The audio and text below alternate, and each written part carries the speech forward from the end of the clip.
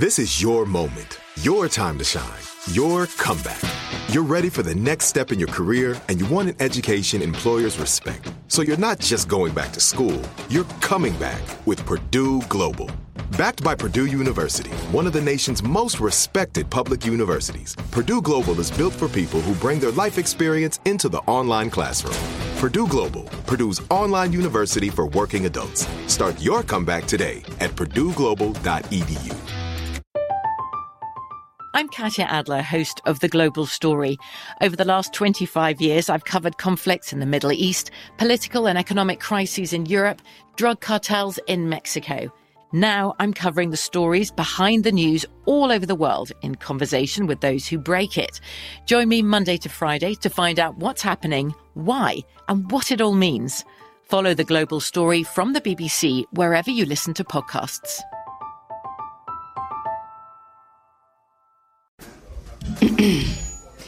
AT&T connects an ode to podcasts. Connect the alarm. Change the podcast you stream. Connect the snooze. 10 more minutes to dream. Connect the shower. Lather up with the news. Sports talk, comedians, or movie reviews. Connect with that 3-hour philosophy show. Change the drive into work in traffic so slow. Connect the dishes to voices that glow. Thank you to the geniuses of spoken audio. Connect the stories. Change your perspective. Connecting changes everything. AT&T. You deserve a moment to yourself every single day. And a delicious bite of a Keebler Sandies can give you that comforting pause. If tonight's movie night is just what you need, make it special with the melt-in-your-mouth magic of a Keebler Sandies. This magic is baked into simple shortbread cookies by Ernie and the Keebler Elves. So as life continues to fly by, make the most of your me moment. Take a pause and enjoy a Keebler Sandies. The 2024 presidential campaign features two candidates who are very well known to Americans. And yet, there's complexity at every turn. Criminal trials for one of those candidates. Young voters who are angry. The Campaign Moment podcast from the Washington Post gives you what matters. I'm Aaron Blake, and I'm covering my 10th election cycle. My colleagues and I have insights that you won't find anywhere else. So follow The Campaign Moment right now, wherever you're listening. Hey, I'm Baratunde Thurston, and this is How to Citizen with Baratunde. In Season 2, we're talking about the money. Because to be real, it's hard to citizen when we can barely pay the bills.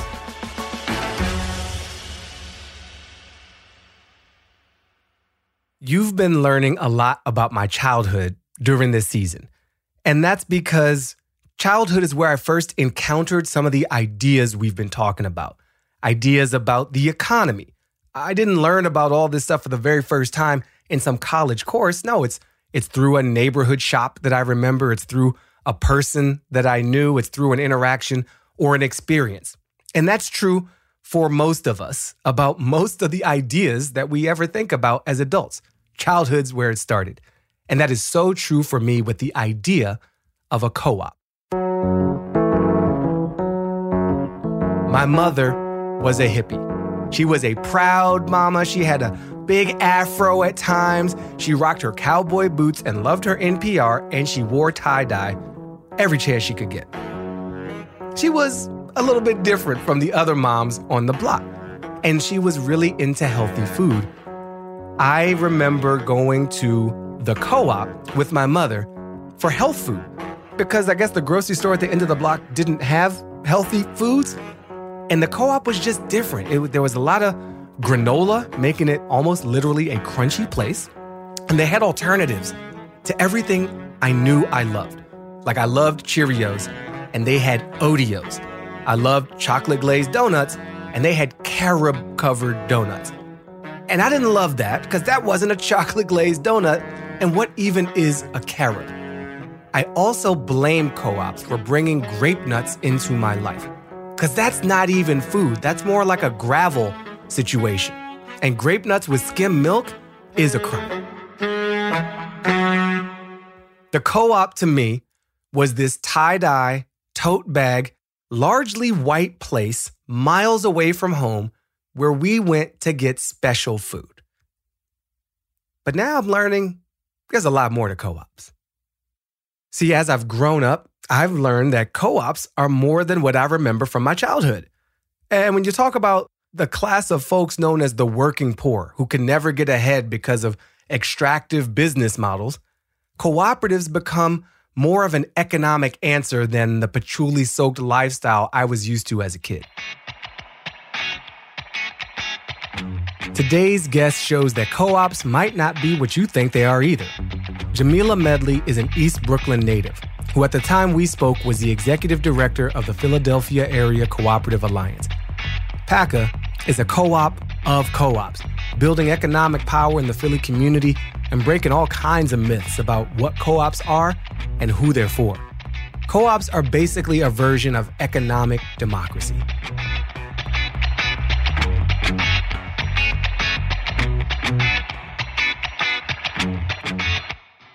Jamila, thank you so much for joining. How are you? I'm doing well. Thanks for having me. Thank you for agreeing to sit with me and with us. And I want to start with you introducing yourself. My name is Jamila Medley. I'm executive director of the Philadelphia Area Cooperative Alliance, otherwise known as PACA. PACA. I was so glad you said it because I'm like, is it PACA or is it PACA? Tell me something about yourself that might not be in an online bio, something a lot of people don't know. Dang, this is a big one. I can rap the books of the Bible. I mean, you need to tell me a little bit more about this. So as I mentioned, I'm from Brooklyn, and I went to St. Paul's Community Baptist Church growing up, where the esteemed Johnny Ray Youngblood was pastor, with Minister of Music, Eli Wilson. And we did things in children's choir, like learn how to rap the books of the Bible. And it has never left my mind. It's pretty dope. I'm not going to do it. You know what's next. You can't. Show, don't tell. Give me a little taste. All right. Listen, everybody, as we talk to you about the books of the Bible, the old and the new. There are 66 books if you take a long look, 39 in the old, 27 in the new. Pay attention, tell you what we're going to do. We're going to rock to you about the books that unfold. I'm going to stop there because I don't forgot. That is a special skill. That is a spectacular answer. I did not see that coming. Thank you so much. So tell me more about growing up in Brooklyn. Describe your neighborhood and what the community felt like to you as a kid. Sure. So I grew up in East New York, last stop on the number 3 train, New Lodge Avenue. East New York at that time and still is known as a struggling neighborhood. It was the hood. Give me some sense of timing of years that you're talking about in terms of your childhood there. Sure. So I was born in 1977. So I'm talking about the 80s, 90s. And East New York had crack, it had prostitution, it had murder. It's got a documentary about the worst police district in New York City. The government literally sent anything that they considered unworthy of a good life to East New York, institutionalizing people, throwing away humans. It was a poor and working class neighborhood. My grandparents had moved there in the 1960s, one of the first Black families to move into a new high-rise apartment when the neighborhood was still white. From where? From where did they move? They moved from Brownsville.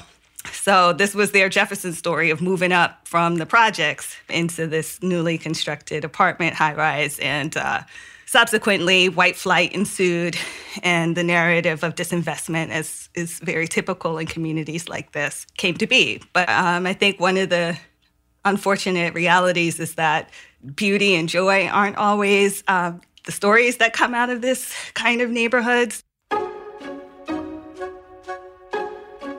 But my family was there for 3 generations.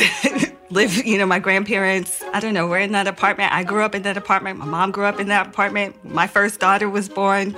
She had years in that apartment. And the church that I went to had a school. I went to the school there, 2nd to 6th grade. I was nurtured and loved by Black women, educators, who affirmed my Blackness, my womanness, my girlhood, so that by the time I was ready to go into middle school and really leave my neighborhood in that kind of like all Black life for the first time, I was well prepared. And coming up again, I went to a Quaker school, middle school through high school, Brooklyn Friends School. But I was affirmed. So we share a decent amount of biography. I went to a very local community public school through 6th grade, and then starting in 7th grade, a friend's school. I grew up in Washington, D.C. In those same years, and I went to the Sidwell Friends School from 7th through 12th grade. And I was also nurtured and loved and had a lot of joy. What did your church community look and feel like during this childhood? Because it sounds like the church was a big part of your experience of community. Yeah.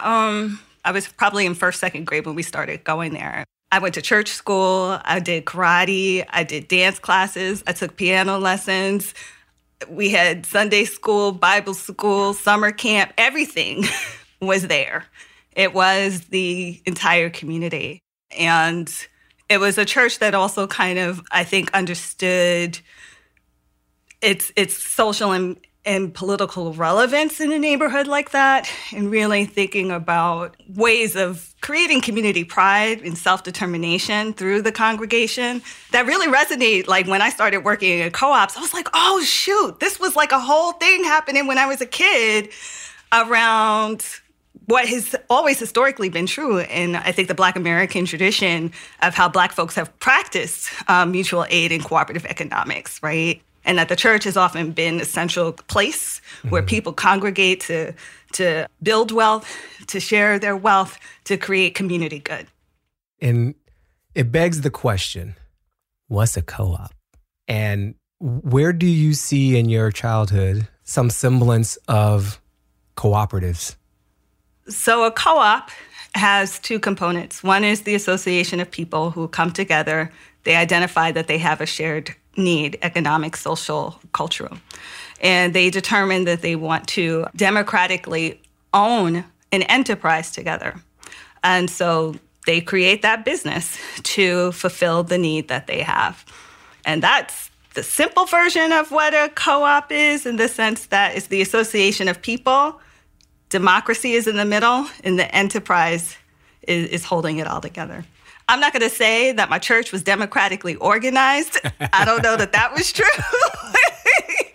But there was definitely an association of people who were organized within their religious community, also having an understanding of their political power. I think the biggest thing that I remember seeing is like the creation of Nehemiah houses, right? So it's this entire housing development that congregations throughout Brooklyn organized to bring resources from, municipal funds with their church community and other investment strategies to create new homes.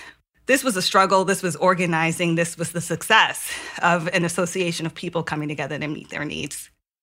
How did what you experienced as a child with this community level of organizing affect your later work and your educational path?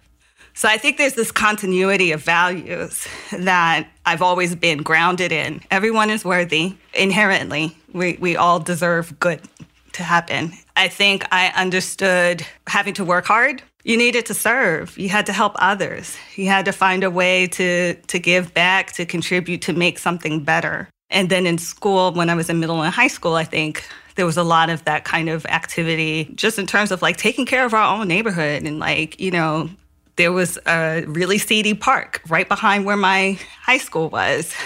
And I'm going to tell you, in the 1990s, Brooklyn Friends was the ratchet independent friend school. I'm going to leave it at that. But Ratchet independent friend school. I've never heard those words. Ratchet and bougie. Ratchet and bougie. Yes. That was the Megan Thee Stallion of friend schools. But we had to go to that park, right? But there were people who used drugs there, people who were engaging in solicited sexual encounters in that park. And we found their refuse. And we cleaned it up as a part of our Earth Day experience, right? It's just like, this is our community. Yeah. This is our responsibility. So I think those threads certainly carried, into my work of really just seeing the power of collaboration and people coming together and people caring about each other and just like ultimately just really believing fundamentally that everybody has light, right? That we should be seeking that in one another. And when we do, it makes it easier to work together. That's all? Just that's total life summation? That's perfect. I think that the Quakers would be proud. What brought you to Philadelphia? Well, my first job here was in a cancer research organization based in Philly. And after that, I went to grad school. And upon completing grad school, I realized I can't keep not working. This isn't going to be a good story for too long for my husband if I don't use this degree somehow. And so I found a membership coordinator role actually at Mariposa Food Co-op.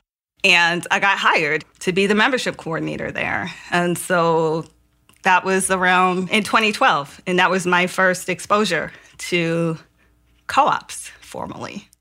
So I have an image of co-ops from my childhood of going up to the co-op in Tacoma Park, Maryland, food co-op.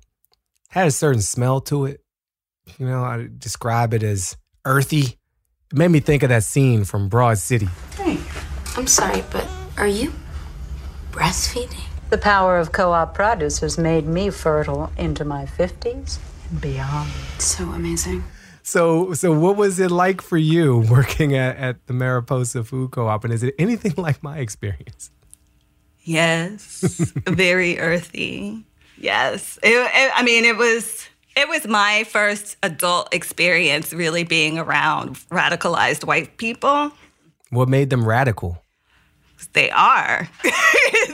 I worked with a bunch of anarchists and socialists and people who, had very far left-leaning politics, had very unconventional, ways of living their lives that were, in my perspective at that time, I was like, oh my gosh, these are like the freest people I've ever encountered. How did that freedom express itself? What does that look like? It showed up. I also came from, I think the church that I grew up in, I think in many ways in that era was about respectability, right? So it was like the best thing that you could do is find a corporate job, right? And where, for me as a woman, put some stockings on, don't wear red, and do your thing. Don't show as much as you can how Black you are. Just make your money, get your success. Being in this food co-op world was the antithesis of everything I had learned was true to have a good life, right? That you had to button up, that you had to conform, that you had to invisibilize yourself to some degree. So when I got to the food co-op, it was, the first community where I personally met trans folks and had trans coworkers, and I learned about pronouns, and I learned about just like a lot of things. People just wore T-shirts and jeans and ripped up clothes and had piercings and tattoos and all kinds of colored hair. And for me, it was just like, it was great, but it was also work. And I was not familiar with seeing those expressions of one's humanity being okay in the work environment. So that was a real shift for me, I think, in being able to understand that, there are other ways, and people have found them. What did that discovery feel like for you? In many ways, it was somewhat liberating for me because I had the opportunity to experiment. So there was a lot of opportunity for creativity and really just like making our way, creating new things to make this grocery store a success. And so I really loved that aspect of it. I think one of the challenges of the space, though, that I experienced was I wasn't as free as some of those people were because I was still a Black woman. And most of my coworkers were white folks who I think were just able to show up as fully as they wanted to. But I think there were a lot of experiences at that time for Black women that we could not show up as fully as ourselves without appearing threatening, without appearing too upset. If we were too loud, too ratchet, too angry, too emotional, it all just kind of like came back to kind of haunt you.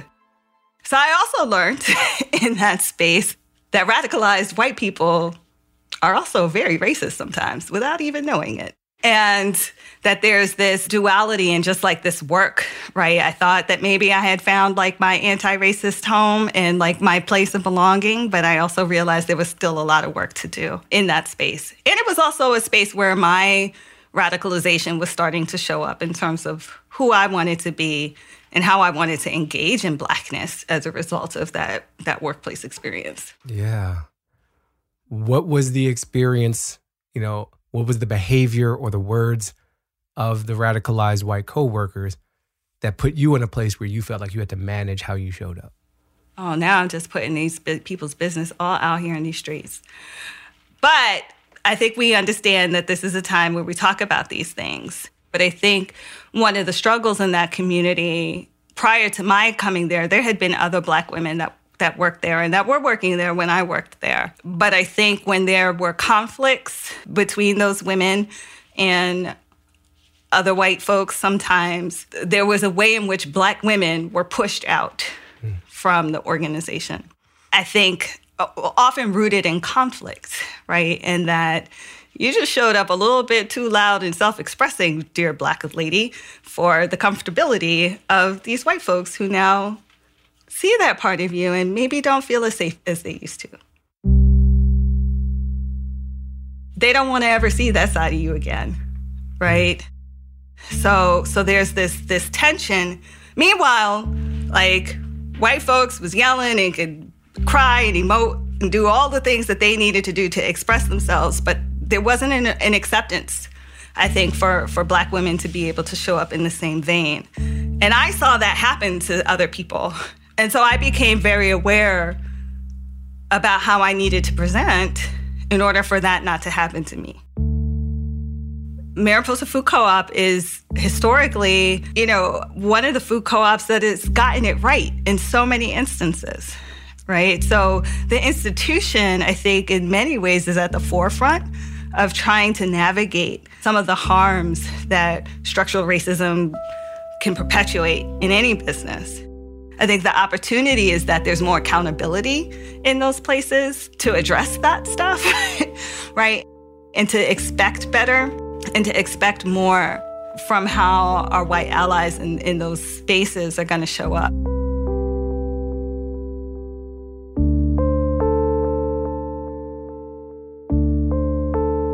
After the break, Jamila goes all in on the world of co-ops.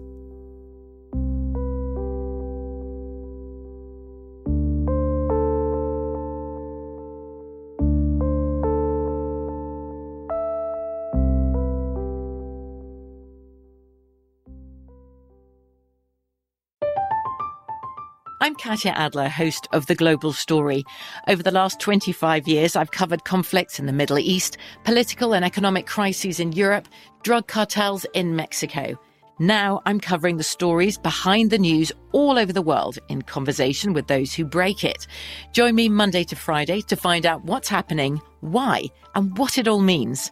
Follow The Global Story from the BBC wherever you listen to podcasts.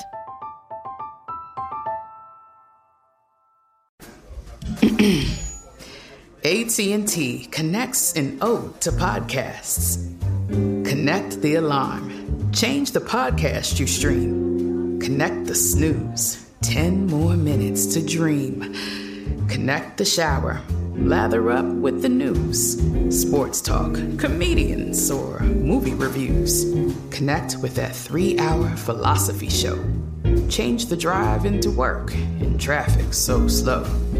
Connect the dishes to voices that glow. Thank you to the geniuses of spoken audio. Connect the stories. Change your perspective. Connecting changes everything.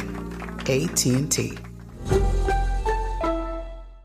Are you looking for the perfect move-in ready home this spring season? Now's the time to buy at Fisher Homes. For a limited time only, enjoy below-market interest rates starting at 5.375% APR, 6.139% APR. With these exclusive lower rates, you can save hundreds on a move-in ready home and start enjoying the benefits of homeownership even faster. Schedule your personal tour with one of our new home specialists at FisherHomes.com and make this spring the season you find your perfect home sweet home. Financing provided by Victory Mortgage, LLC, NMLS 461249, Equal Housing Lender. Finding the right news podcast can feel like dating. It seems promising until you start listening. When you hit play on Post Reports, you'll get fascinating conversations and sometimes a little fun, too. I'm Martine Powers. And I'm Elahe Azadi. Martine and I are the hosts of Post Reports. The show comes out every weekday from The Washington Post. You can follow and listen to Post Reports wherever you get your podcasts. It'll be a match, I promise. This is it. Your moment. This is your time to make your comeback with Purdue Global. When you come back with a Purdue Global degree, you create opportunity for yourself, your family, and your future.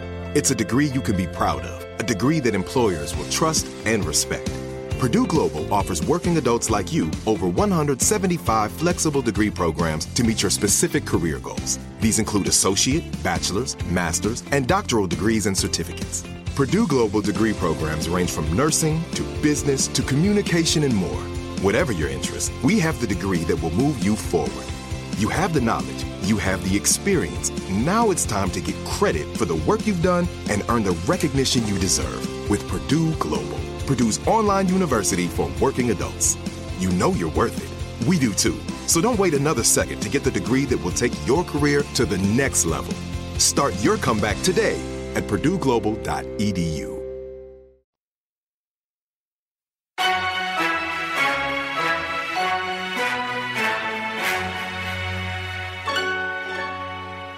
So you're the executive director of PACA. How did you first come to have a role at this cooperative of cooperatives? So PACA was actually being founded around the same time that when I started working at Mariposa. The first group of people had started talking about, answering this question of, there's a lot of mature cooperatives in the Philadelphia region. There's food co-ops, housing co-ops, credit unions, energy co-ops, worker co-ops. We got a lot of co-ops here, but they don't really do a lot together. What would happen if there was a way to organize the co-op sector to help grow the cooperative economy? So what would happen if cooperatives cooperated? Yes. So that became a launching pad for, a number of activities that invited cooperators to come together to muse and to think about what this new organization could be. So I decided to go to one of those convenings, and they were looking for volunteers, and I thought that I should volunteer because I didn't know anything about co-ops, and my job was to recruit people to join the co-op. So fake it till you make it, Jamila. So I was like, let me go over here and see what I can learn. And I learned so much. I learned about an entire economy, what some people would identify as a lifestyle. I learned about a network of activity and effort that I had no idea was happening. And I stayed involved with PACA as a volunteer on their steering committee. And then as the organization formalized and became a nonprofit organization, I got elected to serve on PACA's board. And then by 2017, when our first executive director was ready to step down, I was invited to be his replacement. And I said yes. And you lived happily ever after. And that was it. What is the Philadelphia Area Cooperative Alliance? So PACA is a nonprofit and a co-op of co-ops, and we aim to improve the cooperative economy in our region by providing education and training, providing direct technical assistance to groups of people forming co-ops, and to uplift opportunities to promote co-ops through advocacy and political engagement. And when any of us thinks about what a business is, we are taught that businesses seek to maximize profits, that businesses are designed to maximize shareholder value, even in the current incarnation, that we are a capitalist society. So what is a co-op business? How is it operating differently from an off-the-shelf capitalist business? Okay. Can I make a caveat? Please. Before I answer that question? Yeah. Co-ops can be co-opted by capitalism. Ooh, the plot thickens. Okay. So cooperatives are an economic tool, right?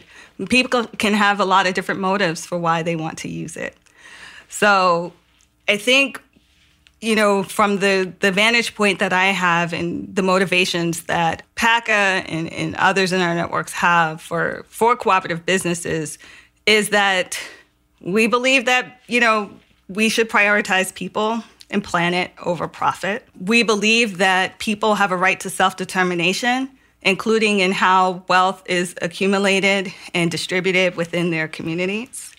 We believe that people deserve and have the right to own assets in their own communities, right? And I think this broader sense that in cooperatively owned businesses, a distinguishing factor of it from traditional businesses is democracy. Right. And there are a lot of different ways in which businesses can practice democracy. But the difference in co-ops is that if you're an owner, you have one vote. Everybody has one vote as an owner in a co-op. So when it's time to make these important decisions for how this co-op business is going to move forward, are we going to expand? Are we going to close? Are we going to hire more people? Whatever the decision points are that the owners need to come together, each owner has one vote. There isn't a 51% owner who gets to wield the power because they have that extra ownership stake. And this is true even as co-op owners might have different equity stakes, right? So people can invest different amounts of money into their co-op, but the vote stays the same. It's one member, one vote. Yeah. What do you think the benefits are to people for participating in a cooperative business model? I think you can think about it from the individual level and from the community level. So as an individual, if you're a member owner or an owner of a co-op, there's a financial benefit that you can get. You're an owner. So if the company is doing well, the business is doing well, you get to eat. You get a dividend. You get a patronage rebate. You get some money back on your return. It's also true that if it's not doing so great, you absorb the risk along with your fellow co-owners. I think co-ops often offer community. They offer a place where you can find people who have the same need that you do and work together to try to fulfill that. Co-ops bring potentially wealth into communities. They're locally owned. So they're not some distant, there's not a distant owner out there somewhere trying to figure out when to cut out and sell the business, right? When they can make enough money. So the dollars tend to circulate in the community for a longer period of time. Co-ops tend to provide better working environments for employees because in worker co-ops, for example, people are actually controlling and owning their own labor. So they can, collectively decide what hours they're going to work, how much they're going to pay each other or themselves. And, even during a time like this where we have this financial crisis, cooperatives have a chance of surviving because of the democratic participation of their owners and their ability to say that we're going to decide to ride this out together. It occurs to me hearing you talk about the benefits of co-ops. We've heard a different story from the traditional business model. The reason CEOs get paid so much is because they're so smart. They're exceptional operators and exceptional managers, and they've earned that money. And it sounds like you're saying you're putting your faith elsewhere, in terms of the management or the operation or the ownership of a business and the piece of our economy. Your model is trusting a larger group of people with the fate of this enterprise. Is that a fair characterization?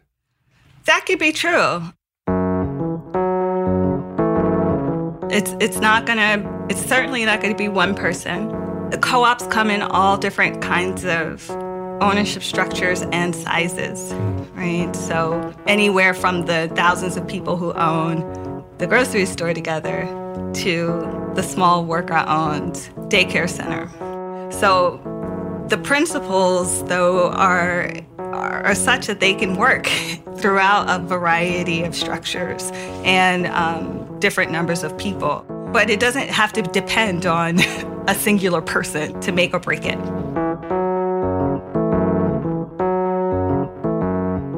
After the break, what does it mean to make a co-op of other co-ops?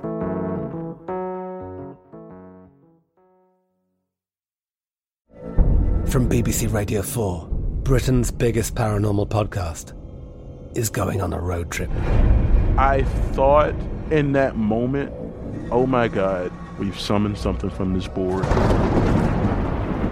This is Uncanny USA. He says, somebody's in the house, and I screamed. Listen to Uncanny USA wherever you get your BBC podcasts, if you dare.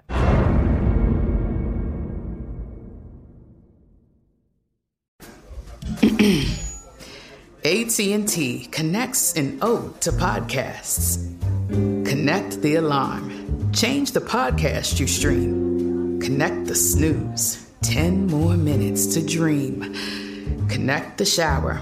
Lather up with the news. Sports talk, comedians, or movie reviews. Connect with that 3-hour philosophy show. Change the drive into work in traffic so slow. Connect the dishes to voices that glow. Thank you to the geniuses of spoken audio. Connect the stories. Change your perspective. Connecting changes everything.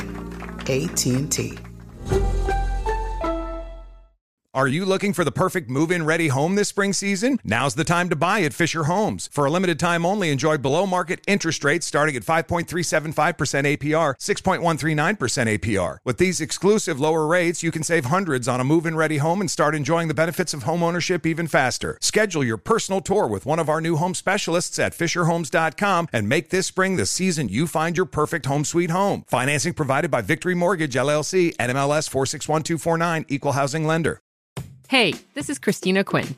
I'm the host of Try This, the Washington Post's new series of audio courses. The idea behind Try This is to become better functioning humans without having to comb the internet for countless hours. In our first course, we learned how to sleep better. Now, we're going to learn how to make our friendships stronger. I'll offer expert tips that are doable, and I'll keep it short. So let's do this. Class is in session. Find Try This from the Washington Post wherever you listen. This is it. Your moment. This is your time to make your comeback with Purdue Global. When you come back with a Purdue Global degree, you create opportunity for yourself, your family, and your future. It's a degree you can be proud of, a degree that employers will trust and respect. Purdue Global offers working adults like you over 175 flexible degree programs to meet your specific career goals. These include associate, bachelor's, master's, and doctoral degrees and certificates. Purdue Global degree programs range from nursing to business to communication and more. Whatever your interest, we have the degree that will move you forward. You have the knowledge, you have the experience. Now it's time to get credit for the work you've done and earn the recognition you deserve with Purdue Global, Purdue's online university for working adults. You know you're worth it. We do too. So don't wait another second to get the degree that will take your career to the next level. Start your comeback today at purdueglobal.edu.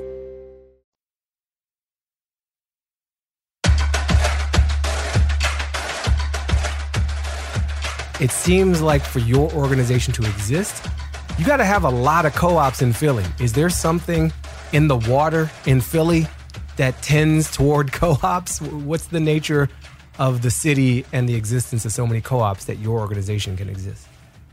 Yeah, I'll say we're also a nonprofit, so we are funded through philanthropic dollars primarily. Yeah. And some say that Ben Franklin was the first person to organize a cooperative in the United States. What was that? What you talking about, Willis? It was called the Philadelphia Contribution Ship, and it was a mutual insurance company to protect businesses and homeowners against fire, loss from fire. And this was in 1752.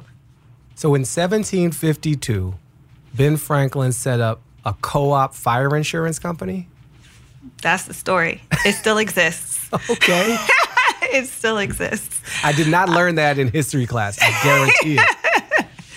But I think, for Black folks in Philadelphia, cooperative economic and mutual aid practices have been essential to survival.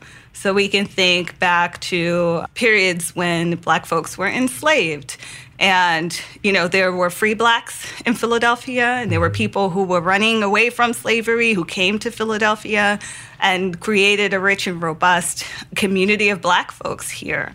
But they survived in many ways through cooperative economic practices, right? So we think about in 1787, the leaders who founded the AME Church also founded the second Black-owned mutual aid society in Philadelphia. Well, it's the second in the country.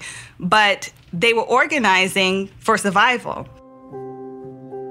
because they were locked out of the traditionally established white environments to be able to get things like education, to get things like insurance if you were a widow, right? The Mutual Aid Society was taking care of widows and orphans. The Mutual Aid Society was paying tuition for students.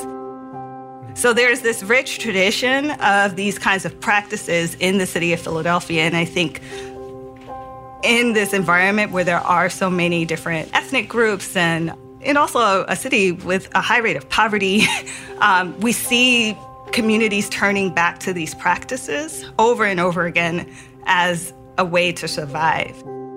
I think we've certainly seen for Black Americans a long tradition of cooperative economic practice.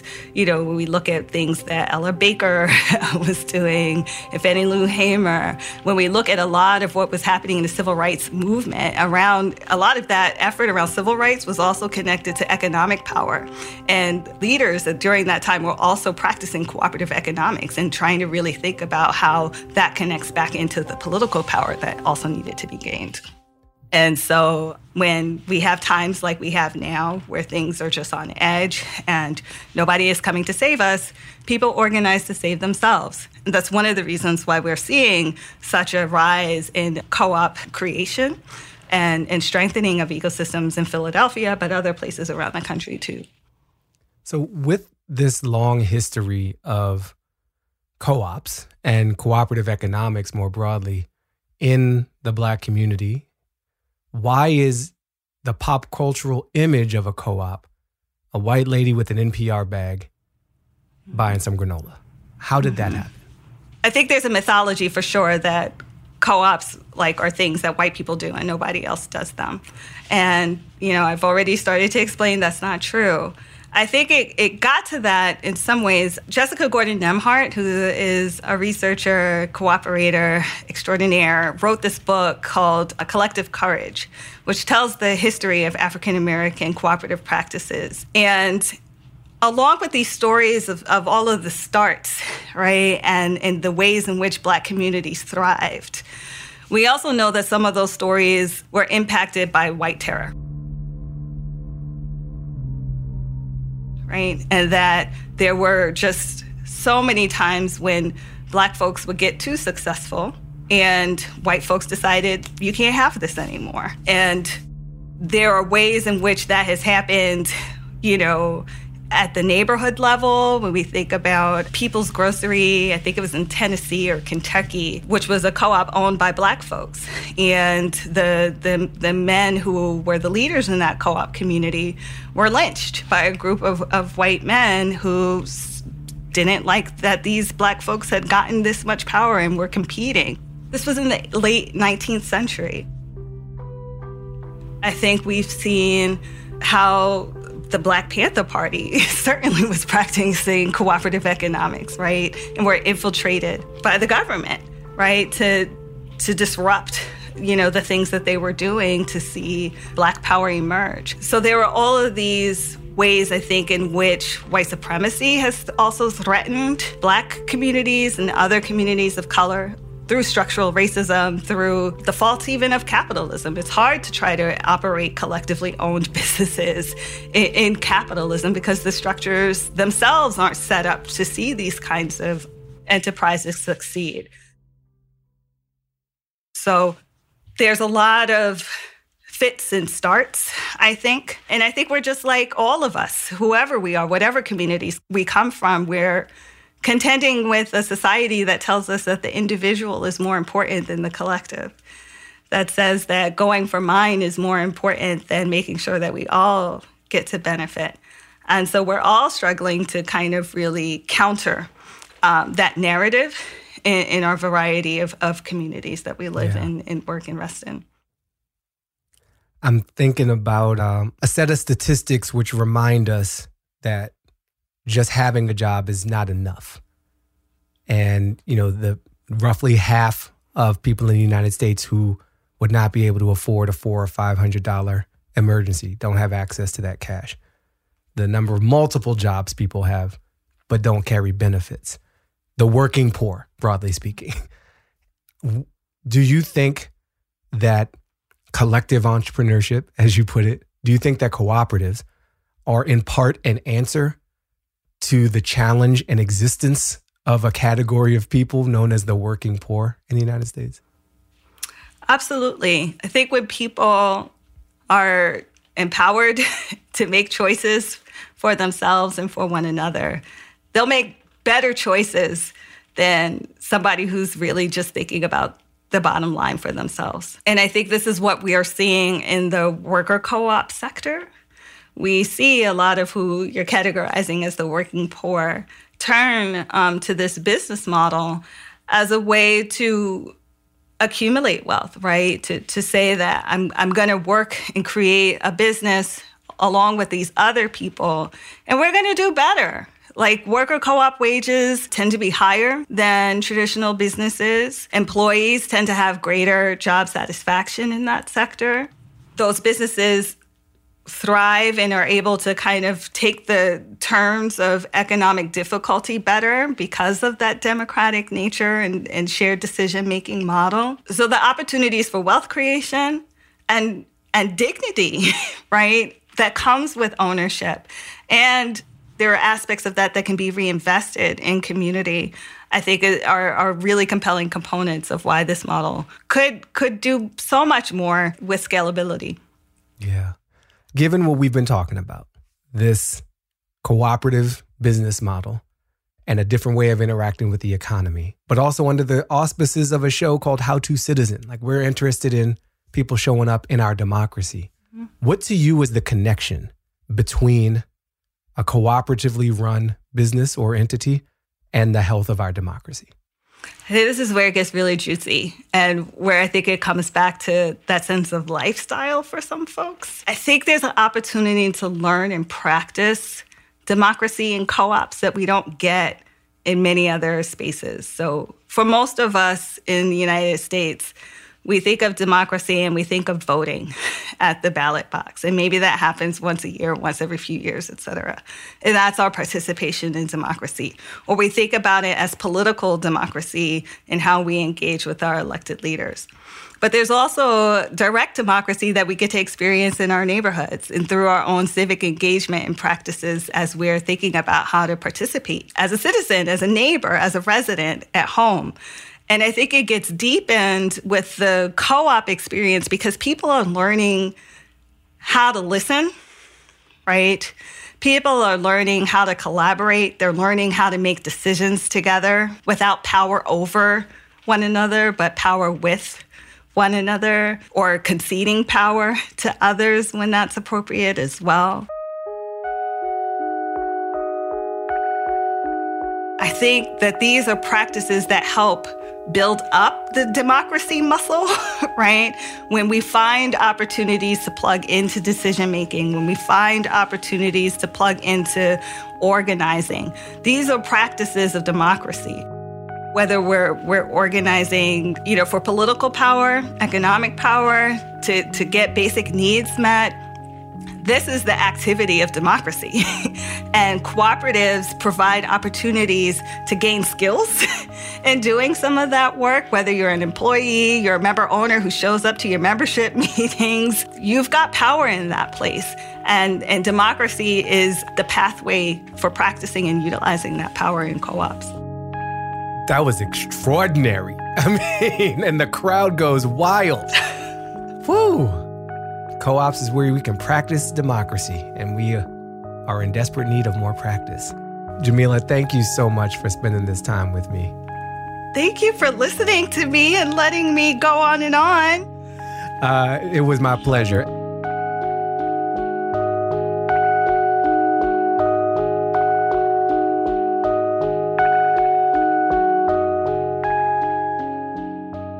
When we started making this show, I knew one of the reasons was to expand the idea of what it meant to citizen as a verb well beyond voting, that we could express our power, flex that power in all kinds of parts of our lives.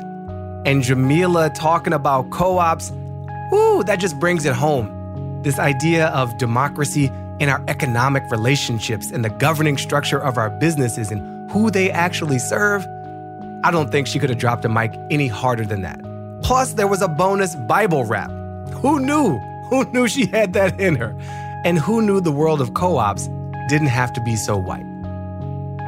Next week, I'm speaking with someone who believes so much in investing in her local community, she advocates for just giving people money. No strings attached.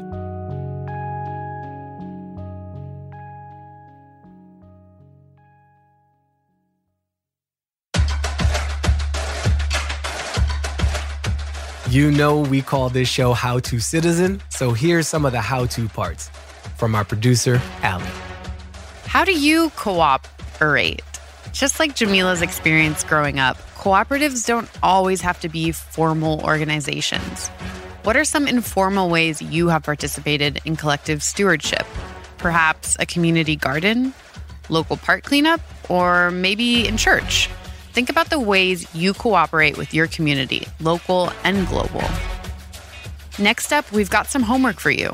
Per Jamila's suggestion, start with reading the book Collective Courage, A History of African American Cooperative Economic Thought and Practice by Jessica Gordon Nembhard.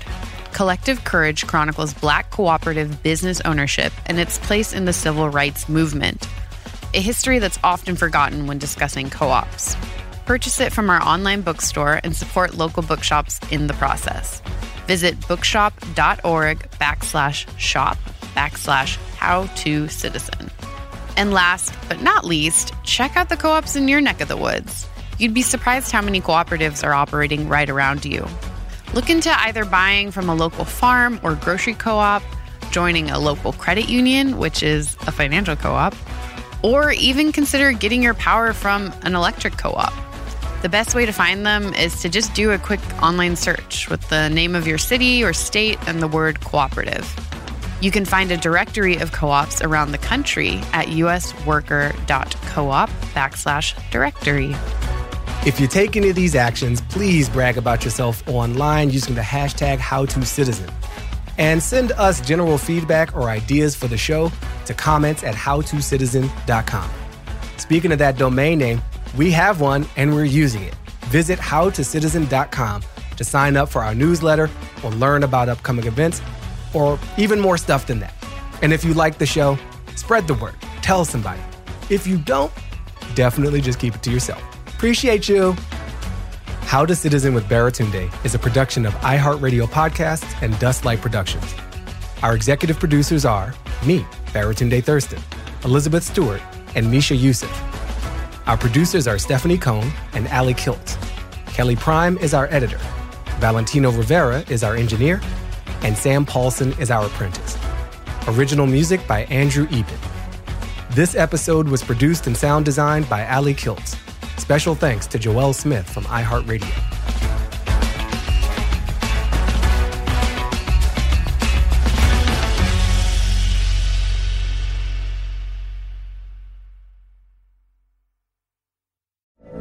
From BBC Radio 4, Britain's biggest paranormal podcast is going on a road trip. I thought in that moment, oh my God, we've summoned something from this board. This is Uncanny USA. He says, somebody's in the house, and I screamed. Listen to Uncanny USA wherever you get your BBC podcasts, if you dare.